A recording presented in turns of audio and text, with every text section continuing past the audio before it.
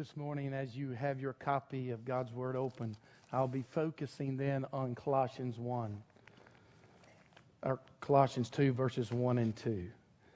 And so this morning, the title of the sermon I put so that we could be reminded of what it is to have blessed assurance. Many of you have sang that song, and if I was fit, I would sing it for you. But since we want to do something more fitting, I'll merely preach about His blessed assurance and leave the singing to those who are gifted for such. But many of you have been blessed by that song, certainly. Blessed assurance, Jesus mine. Oh, what a foretaste of glory divine. And so this morning we can understand some sense of assurance in many ways. In this life we find ourselves always seeking in some way, and I'm going to mention some ways in which we pursue it, and it might bring to your mind the importance of this idea of assurance. You know, these cell phones reveal a lot about what we are and what we do, don't they? And so often my wife will take my cell phone and she'll peruse through it. Not knowing her life, if you ask her, do you trust your husband? Sure, I trust my husband. But you know, when they go through text messages, or you take your son's phone and go through his text messages, or your spouse takes your phone and goes through your text messages, you know what they don't want to find? Something that destroys the assurance that you're a one-man woman or a one-woman man. Something that would reveal that your son or your daughter are saying things or doing things which on the surface you don't see. What they want to see and come away with is some sense of assurance that what you come across with in your life is what's demonstrated by your phone or your text. There are many other ways that we in this life seek assurance. Those things are real. You know, in this life, if you buy a house or you buy a car and you have any dealings with a bank, they're quite concerned that you give them some sense of an assurance that you're going to pay it back. If you sit down and begin to run through documents, it's page after page after page. You're signing your name to that document. What are they after? They just like your signature? Oh no. You can give them your verbal word. But when push comes to shove and they have to hire someone as a lawyer to pursue you because your word wasn't what you accomplished, they need a signature. You gave them your assurance, but you didn't follow through. Is it not true that you can see in many, many places how life for us is all about this understanding and idea of security or assurance? At the hospital, you'll sign a paper that says if your insurance company doesn't pay the bill, you will. They want that assurance from you. You might sign your name and not even have the money to pay it. That's kind of an anomaly, isn't it? Even our kids in school, they'll do what? Kids, what do y'all do with your pinkies? We pinky swear. We want to know that if you agree as friends, we do something that sets the deal. And so in the Scripture, we see so many places that speak of the value of true assurance. You see, we try many ways in this life. And it's necessary. Listen, I believe that if a bank's going to lend you money, they should make certain that you mean what you say. I believe that's right. If you're going to sell somebody a piece of property, you should make certain that that person is going to do what they say. So there are ways that we do that, and that's important. Our word should be our bond. But very often it's not. And so we find ourselves carrying that same thought at times into the Scripture. Right? So what is it for us that's so important about assurance? And so I want to ask you, if you were asked to define assurance, what would you say? Some sense of confidence or certainty? Certainly that would give an idea of what assurance is. A positive declaration intended to give confidence, a promise. Certainly those things get to the root or the meaning of what assurance is. In the Bible, it speaks about, in the word we're going to see in Colossians, a supreme certainty. That's really important.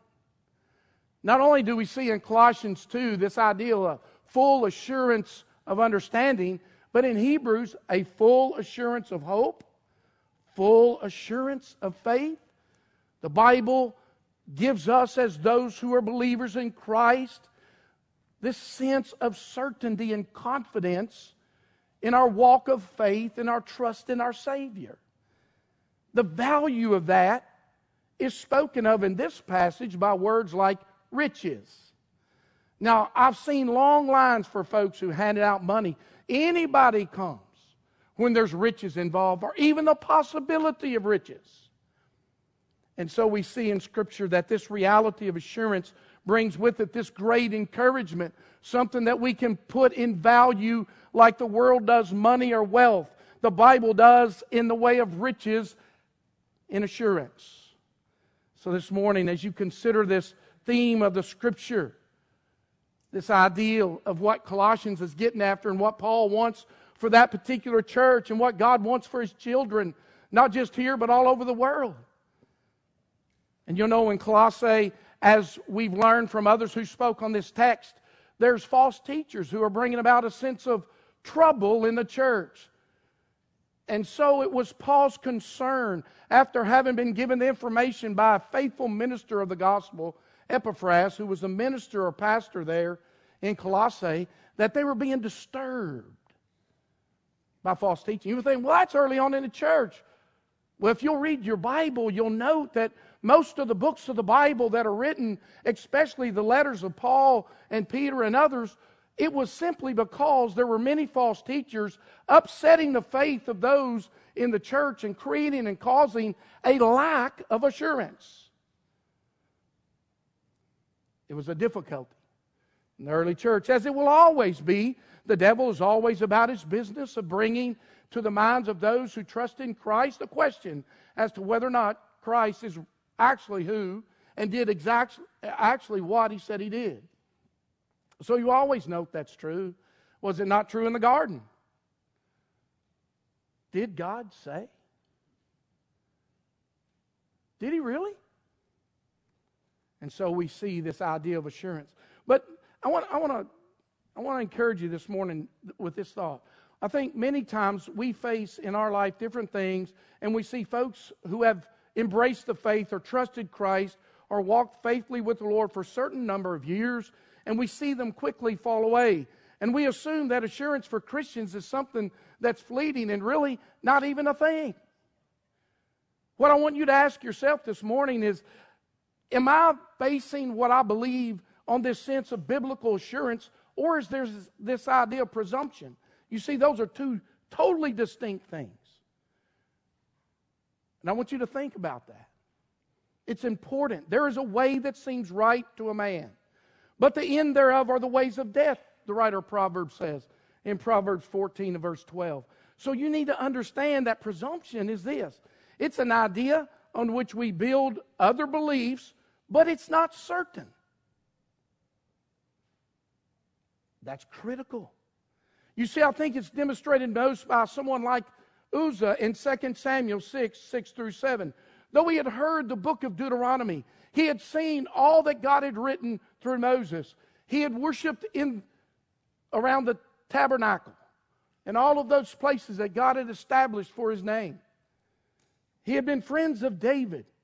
And when they went to transport the ark, it was Uzzah who reached out at the threshing floor of Nacon with presumption and touched the ark and died. He was thoughtless about what he was doing. You see, I believe with all of my heart that he wasn't being evil in that moment. By no means. But the reality of it was he was thoughtless about his action. And so it can be for us. Presumption is many times those who are in the faith simply have presumption about their certainty in Christ. It quickly flees when something comes that's a trial or a trouble. And then we know in our church we've seen demonstration after demonstration of folks who faced many difficult things, and they've held faithful to the cause of Christ. They've buried children, they've buried spouses, they've went through cancer, they've heard difficult things in many ways, and yet they've remained certain in their Christianity. They've demonstrated the biblical word of assurance in so many ways. But for each of us, we examine ourselves in light of this. So with you and with me, we think of this in this light. Assurance, do you have it? The Bible says it's riches to those who do. Presumption, do you have that? In a day of trial, it will leave you. It's like building your house on sand. You see, the house looks fine until the troubles come. The flood tested both houses. That one built on the rock remains. So assurance has a foundation. And that's what I want you to consider in light of this statement in Colossians 2, the way of assurance. It's critical. I want you to think with me how it is that God establishes in your life and mine this rich blessing of assurance. So many find themselves in their Christian faith tossed to and fro, like Paul says in Ephesus. The very reason that there's pastors and teachers and apostles and prophets is in order that men might be grounded in their faith, rooted in Christ, and able to stand against the waves of this life which seek to cast you in different places or lay you aside completely. Even Colossians 2 said, be aware that no one deludes you. Be careful that you're not taken captive. Those are big words. And so this morning, consider this. In Colossians 2 and verse 1, Paul begins to express some of the things that he's experiencing in his life. Paul was writing this letter not from the Holiday Inn in Cancun, but from a Roman prison. And you know, that's not like a federal prison in our country. You can ask some folks in our church who've been to those and spent some time. They would even say things like this: man, I'd go back. You're not going to go back to a Roman prison. It's kind of like being out in Texas with that guy who dressed everybody in pink and put them in the desert, right? You didn't want to go back there. And so it was for Paul. He was experiencing these things, but I want you to note what he says about it and how vital it is in this understanding of assurance. I want you to know how great a struggle I have for you and for those at Laodicea and for all who have not seen me face to face. He wants them to understand his personal experience. How valuable is your personal experience in the lives of others and their assurance? Have you ever thought about that? How do we, in our faith, become rooted and grounded in what the Bible says, reach the riches of full assurance of understanding? I'm saying that as Paul's speaking here, one vital necessity for the way of assurance is an example of others like Paul and others like him who carry the cross in difficult places, who experience difficult things and interpret their life experiences according to the Scripture and the cross. So Paul's in a difficult experience indeed. And he says about his experience, I want you to know what it's like. I want you to know why I'm here. You think those who walked up and down the Roman ways looked over to the jail and saw this Paul chained to two men, thought that he was there for any good reason? When I go to jail ministry and I hear them all say, look, I'm innocent. Look, I'm innocent. You think I believe that? No. So do you think the numbers of people who walked around and looked over at the jail in Rome and saw Paul sitting there thought he was innocent? Oh, I'm innocent. I didn't do anything. It wasn't me. It's not what they thought. Most of them thought exactly what you think when you see somebody in jail. What do you think? They did something wrong. They broke the law. They sinned. That's what everyone would have thought. Paul wasn't satisfied with just simply letting people think that, especially those who were pursuing Christ. He wanted them to know exactly why he was there. I'm filling up the remaining struggles of Christ and his body. He put the interpretation that was correct on the things he was experiencing in this life. Why was he there? Because he was preaching the gospel. Why was he preaching the gospel? He'd been given a stewardship from God to go to the Gentile world and to make known the riches of the glory of Christ. And because of it, he was in these shackles. And so it was that he helped the Colossian church understand exactly why he was there. Paul was able to say something like this, and isn't it so easy for us when someone comes with a struggle or trial, we say, look, you need to follow Christ. That's an easy statement to make. But this is the more biblical one. Be imitators of me as I am of what? Christ. That was Paul's statement. His statement to this church as he helped them come to this solid assurance of their faith and enjoy all the riches of it was this. You follow me because I follow Christ. Where I'm at today, I'm at because I love the gospel. I'm here in chains because of Christ. Are your experiences in your life because you love Christ? And do you interpret them that very way? You see, I believe that for this church and others, and for those in your home and family to develop and grow in this sense of assurance, they need examples that are living and right in front of them. This was the point. Paul's point was that he wanted them to know his experiences for what purpose? That their heart might be encouraged. That word encouraged has been, maybe your copy of the scripture says comfort, encouragement, or strength, strengthen. The point of this text is this reality.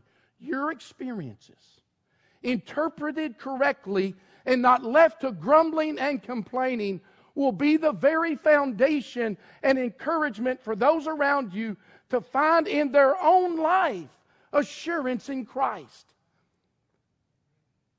You see, if you give up the faith, or if you turn inward, or if you start complaining or grumbling, Paul's saying in prison, here he put the best turn on his experience in prison. It's vital for you in your life, for your kids to see, Daddy. When your life is difficult, when you experience hard things, when you experience difficulties in your family, what your children need to see in order that at some point in their life they might know true riches, which is the full assurance of understanding. It's this they need to see, that the things you experience, you interpret them according to the gospel, and that explanation is clear. You see, it was Paul in every way.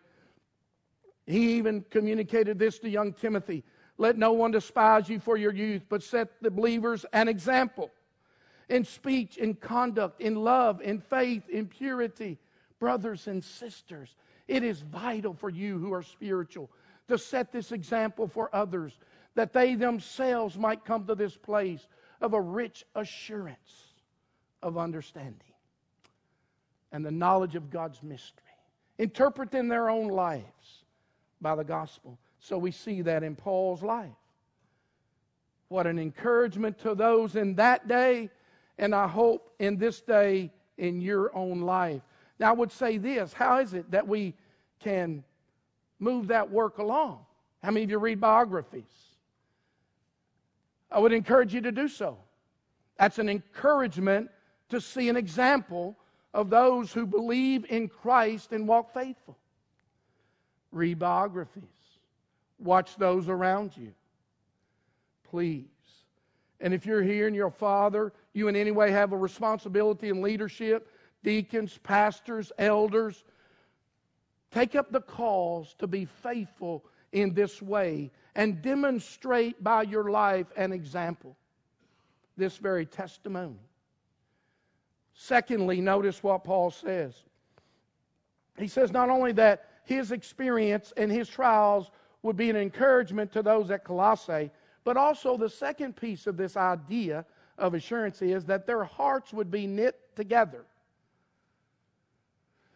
In thinking of that passage of Scripture, would it be possible for a person to have what the Bible speaks of here, this full assurance of understanding, this confidence in the mystery of God, and say they don't need the church?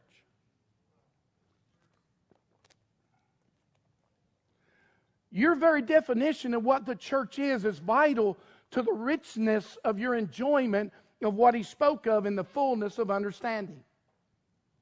Look around. The Bible says this. Paul's very design to bring them to this full assurance of understanding was the process occurs by their hearts being knit together. The word indicates something being pressed together. If you've ever seen a piece of plywood, it's not one piece of wood, it's many pieces of wood with glue pressed together. The very idea here is that. That the hearts of the believers that gather in a community would be so knit together in love that that would be the way in which and the progress would occur for this idea of the richness of this full assurance. Do you see the value of that?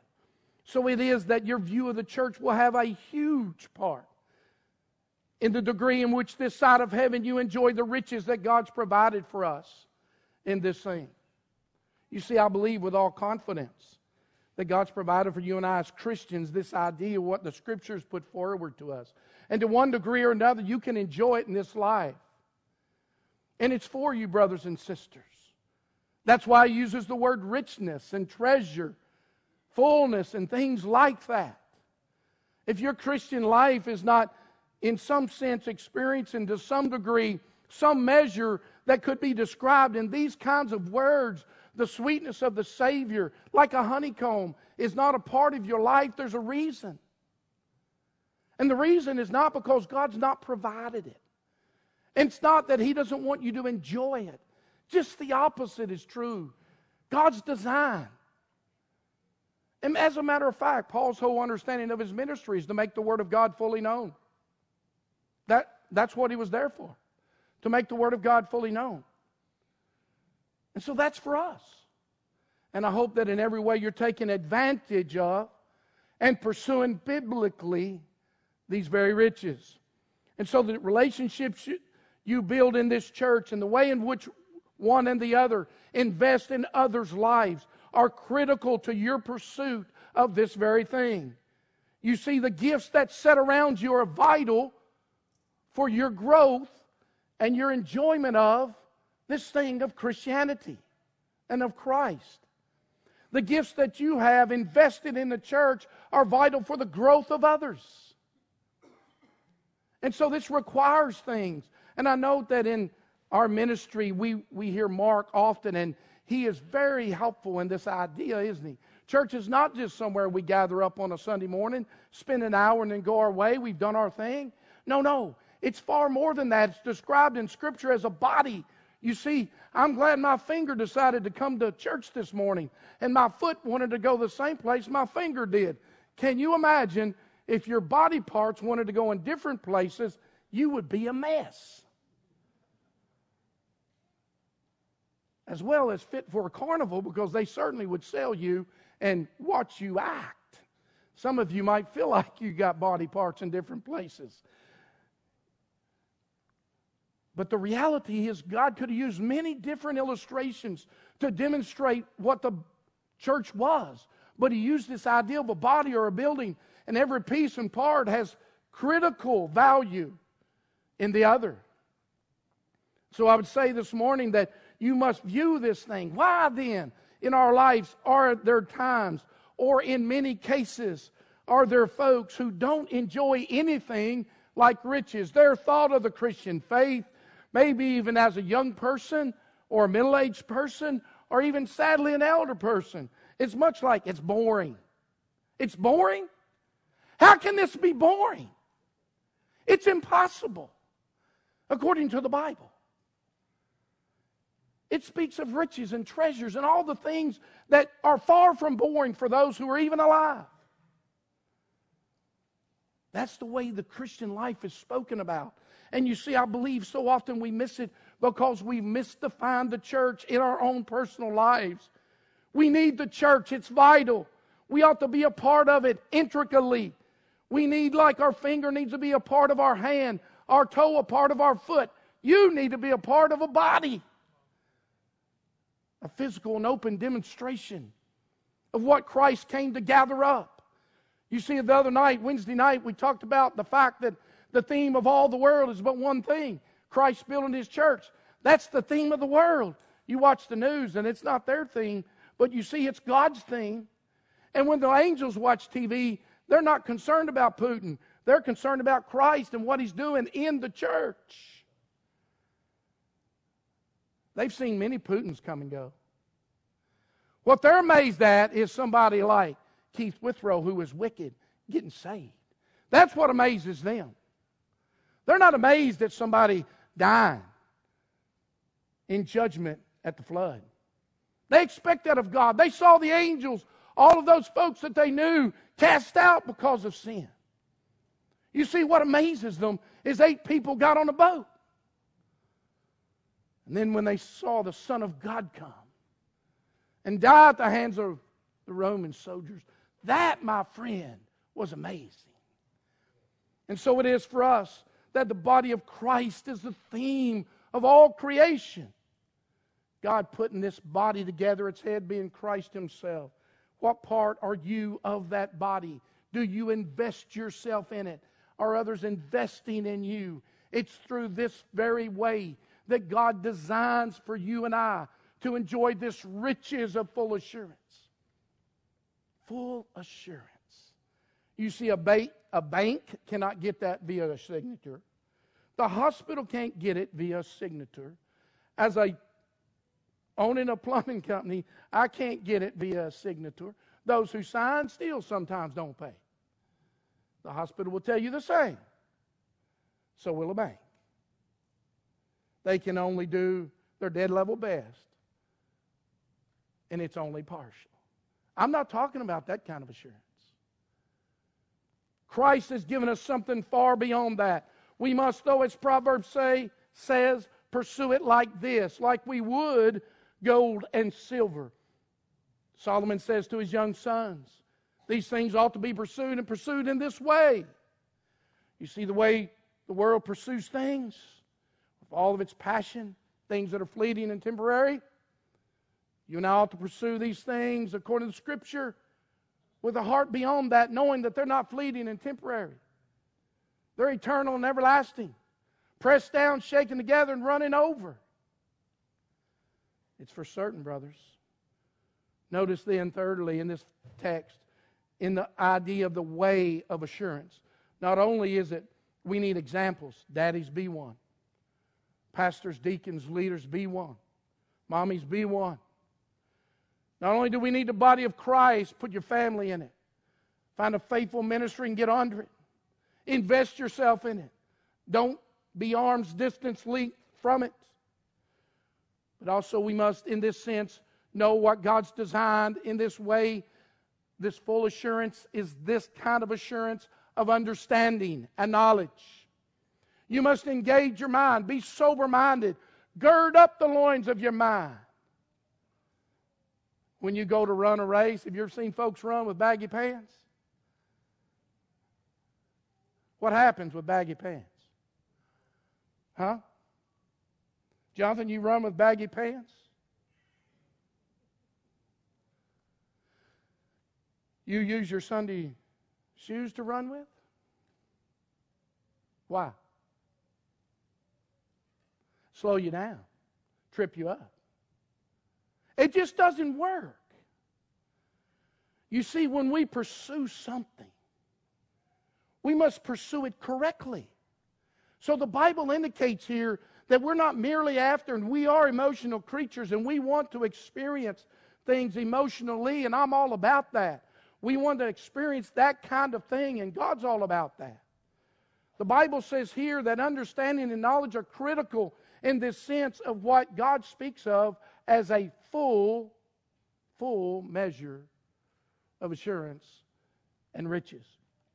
So what does it mean? What is he after at this point? What will never happen in your life that you think loosely about the gospel and come to some biblical sense of assurance? That will never happen. Listen, that doesn't happen. Why then is it to be more careful about the ministry you put yourself under than a doctor you give a knife to?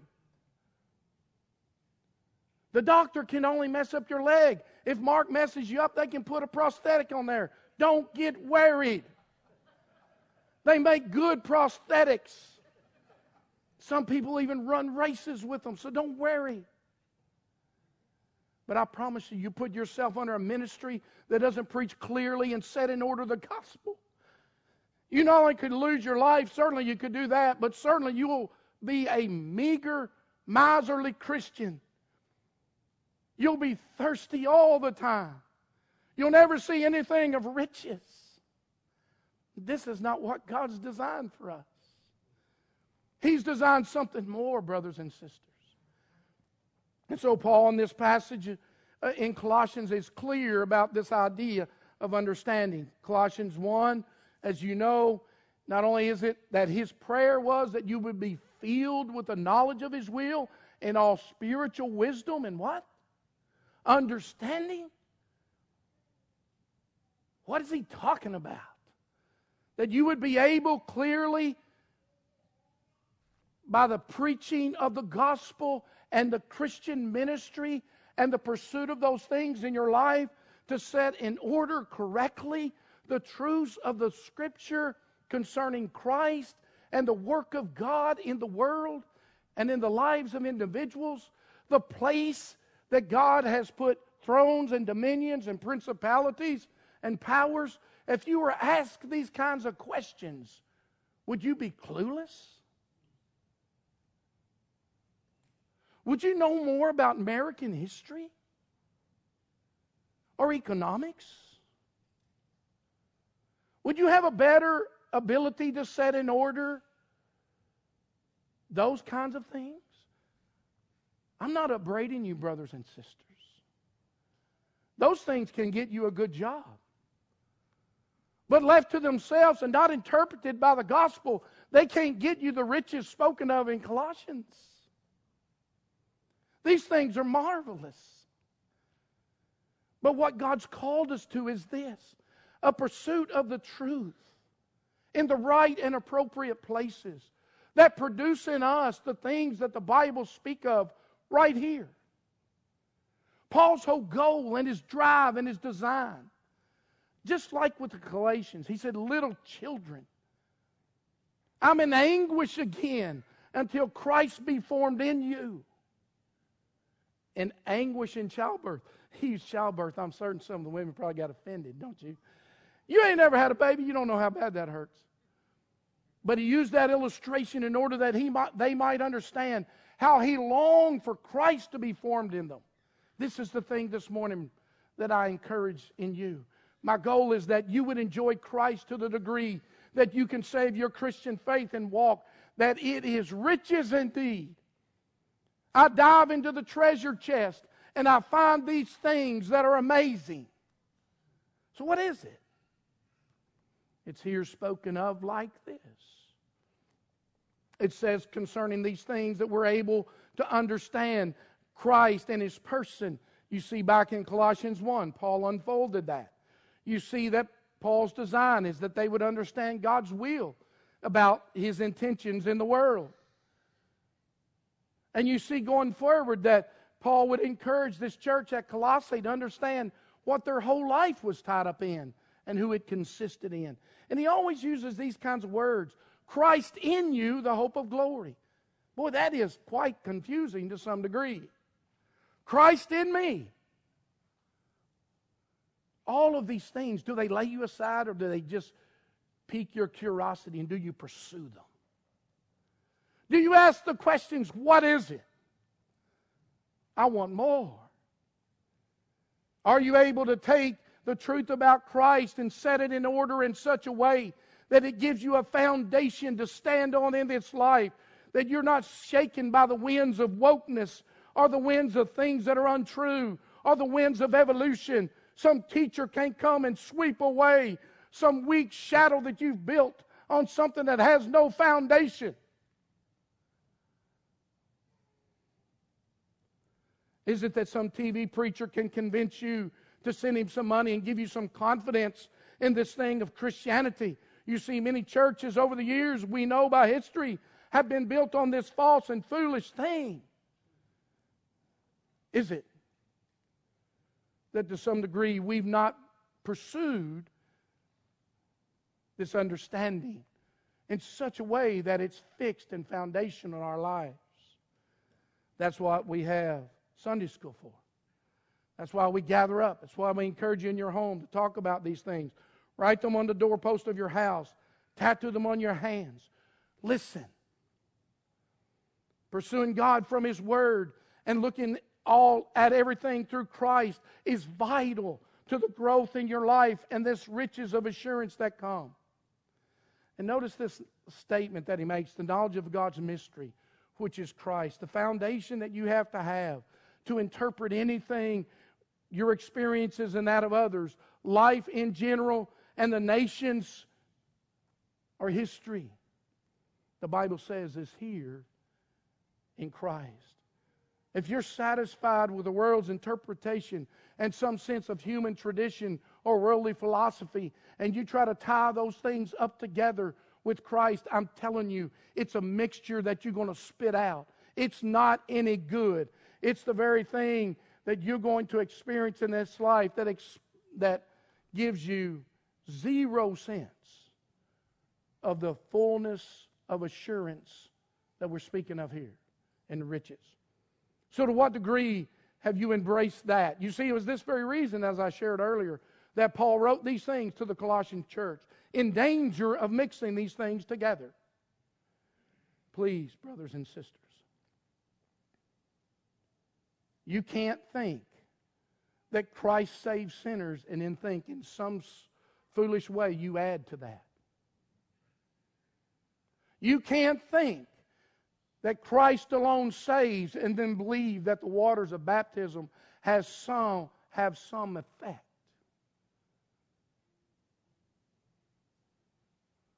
You can't form your own thoughts about God and say, I don't believe fully in the one revealed in the Old Testament because I can't understand some of that.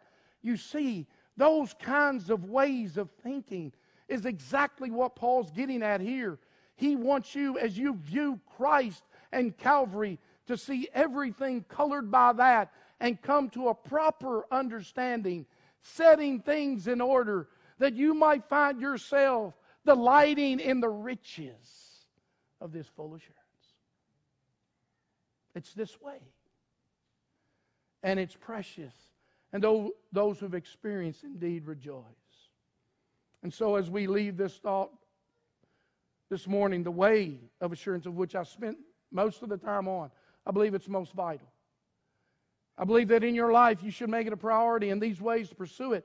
The Bible indicates there's no other way. You see, coming up front, and I remember years ago as a Southern Baptist, people come up and they don't know if they're saved. They want to rededicate their life. I understand all of that. And there's places for that. But the real reality is this. This is the way you go about it. You want to enjoy these riches, this is the way you go about it. Don't envy the wicked. Watch the righteous. Let your examples and those you admire be those who, like Paul, sit in prison for the gospel's cause. Get a part of the body, respect them, invest in them, let them invest in you. Pursue God through His Word and look at life through Christ in every way. And then notice when we ask the question like this, what's the value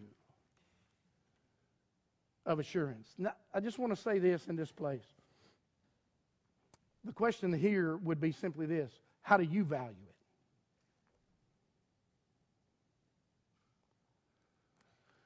That's the real question. I can tell you what the value is to me. I can express to you from the words of the writers what the value is in the Scripture. But the question this morning for you and for me, for you in particular as you sat here, is how do you value it? You see, if you and I go to a garage sale together, you might pay $1 for something I wouldn't pay a dime for.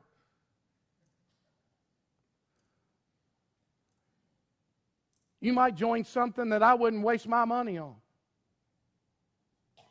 That doesn't mean one thing's wrong or one thing's right in that sense. It just simply means that we value things differently. My point in this particular area of our sermon is simply this. My question to you is, what is it that you value? Do you value this full assurance of understanding? Is it something in your life that you would see and say, that's what I want?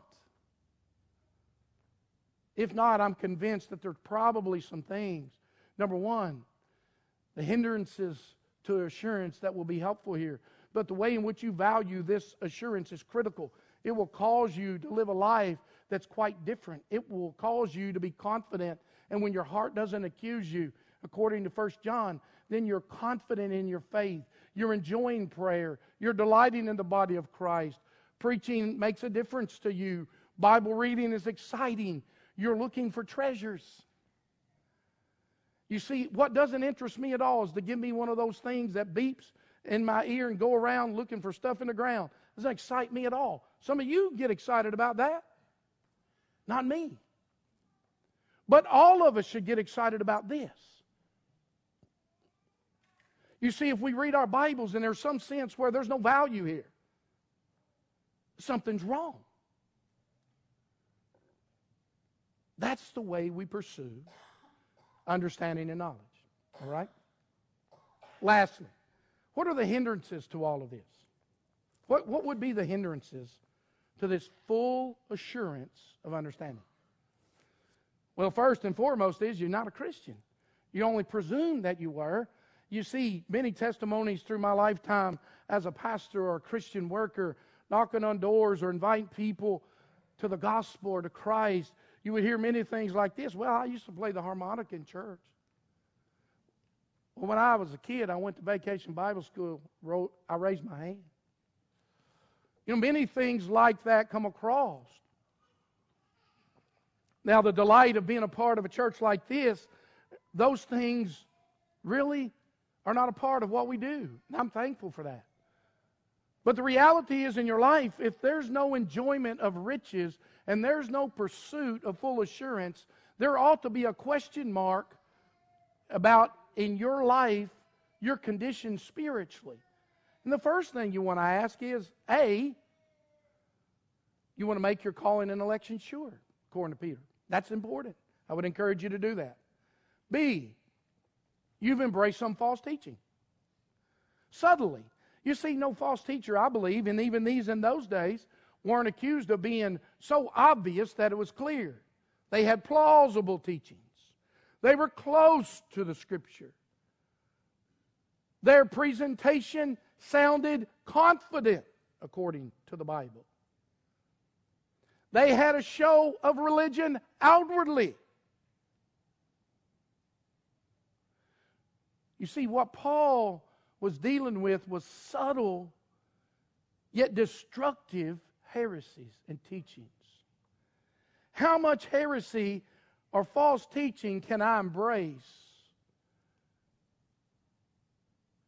and then lose my sense of assurance or the enjoyment of riches?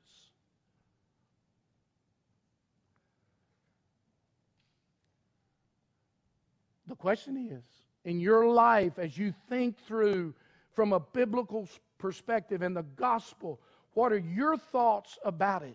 It's critical. Are there areas where the devil has built a stronghold? According to 2 Corinthians 10, these very weapons we've been given in the gospel ministry are there to tear those down that you might enjoy riches. The culture in the world is always putting before you a different belief system, a different set of morals, a different understanding of God and the Bible and the gospel. To what degree will I buy into that? And how will that lay me aside? Listen, it certainly will do so. So this morning, my encouragement to you is simply this, as you consider this text. Blessed assurance is certainly blessed. It's full of benefit and delight. Are you experiencing it? Are you enjoying it? If not, ask yourself why.